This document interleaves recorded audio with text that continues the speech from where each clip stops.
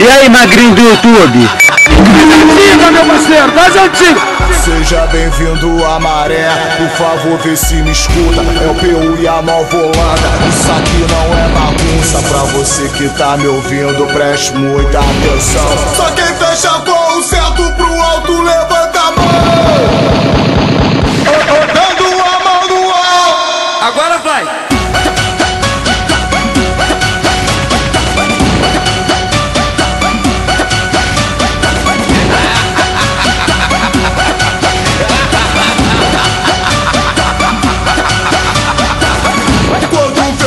Passando, ela vai no chão, mostra a calcinha, ela tá doida pra dar. Pro bonde dos cria, quando vê o bonde passando, ela vai no chão, mostra a calcinha, ela tá doida pra dar. Pro bonde dos cria, então arrasta essa menina, leva logo ela pra treta que ela vai dar o fim, hoje ela vai dar. Então arrasta essa menina, leva logo ela pra treta que ela vai dar o fim, hoje ela vai dar. E aí, Magrinhodúyoutube?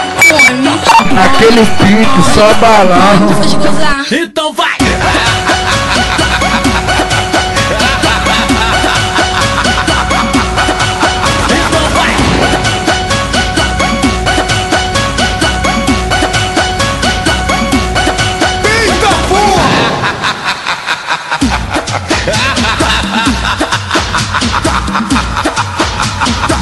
Seja bem-vindo a Maré, por favor vê se me escuta. É o PU e a Nova Holanda, isso aqui não é bagunça. Pra você que tá me ouvindo, preste muita atenção. Só quem fecha com o certo pro alto, levanta a mão.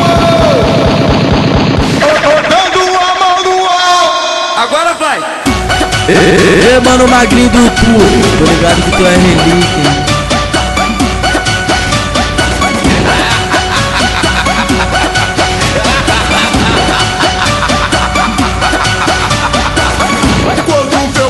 Passando, ela vai no chão, mostra a calcinha, ela tá doida pra dar.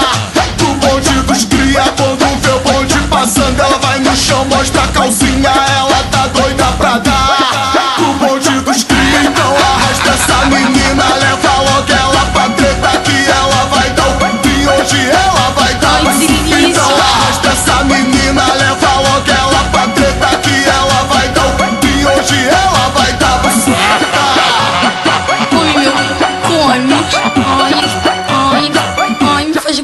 Então vai!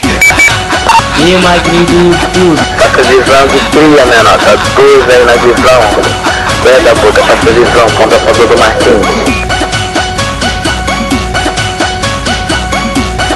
Eita porra!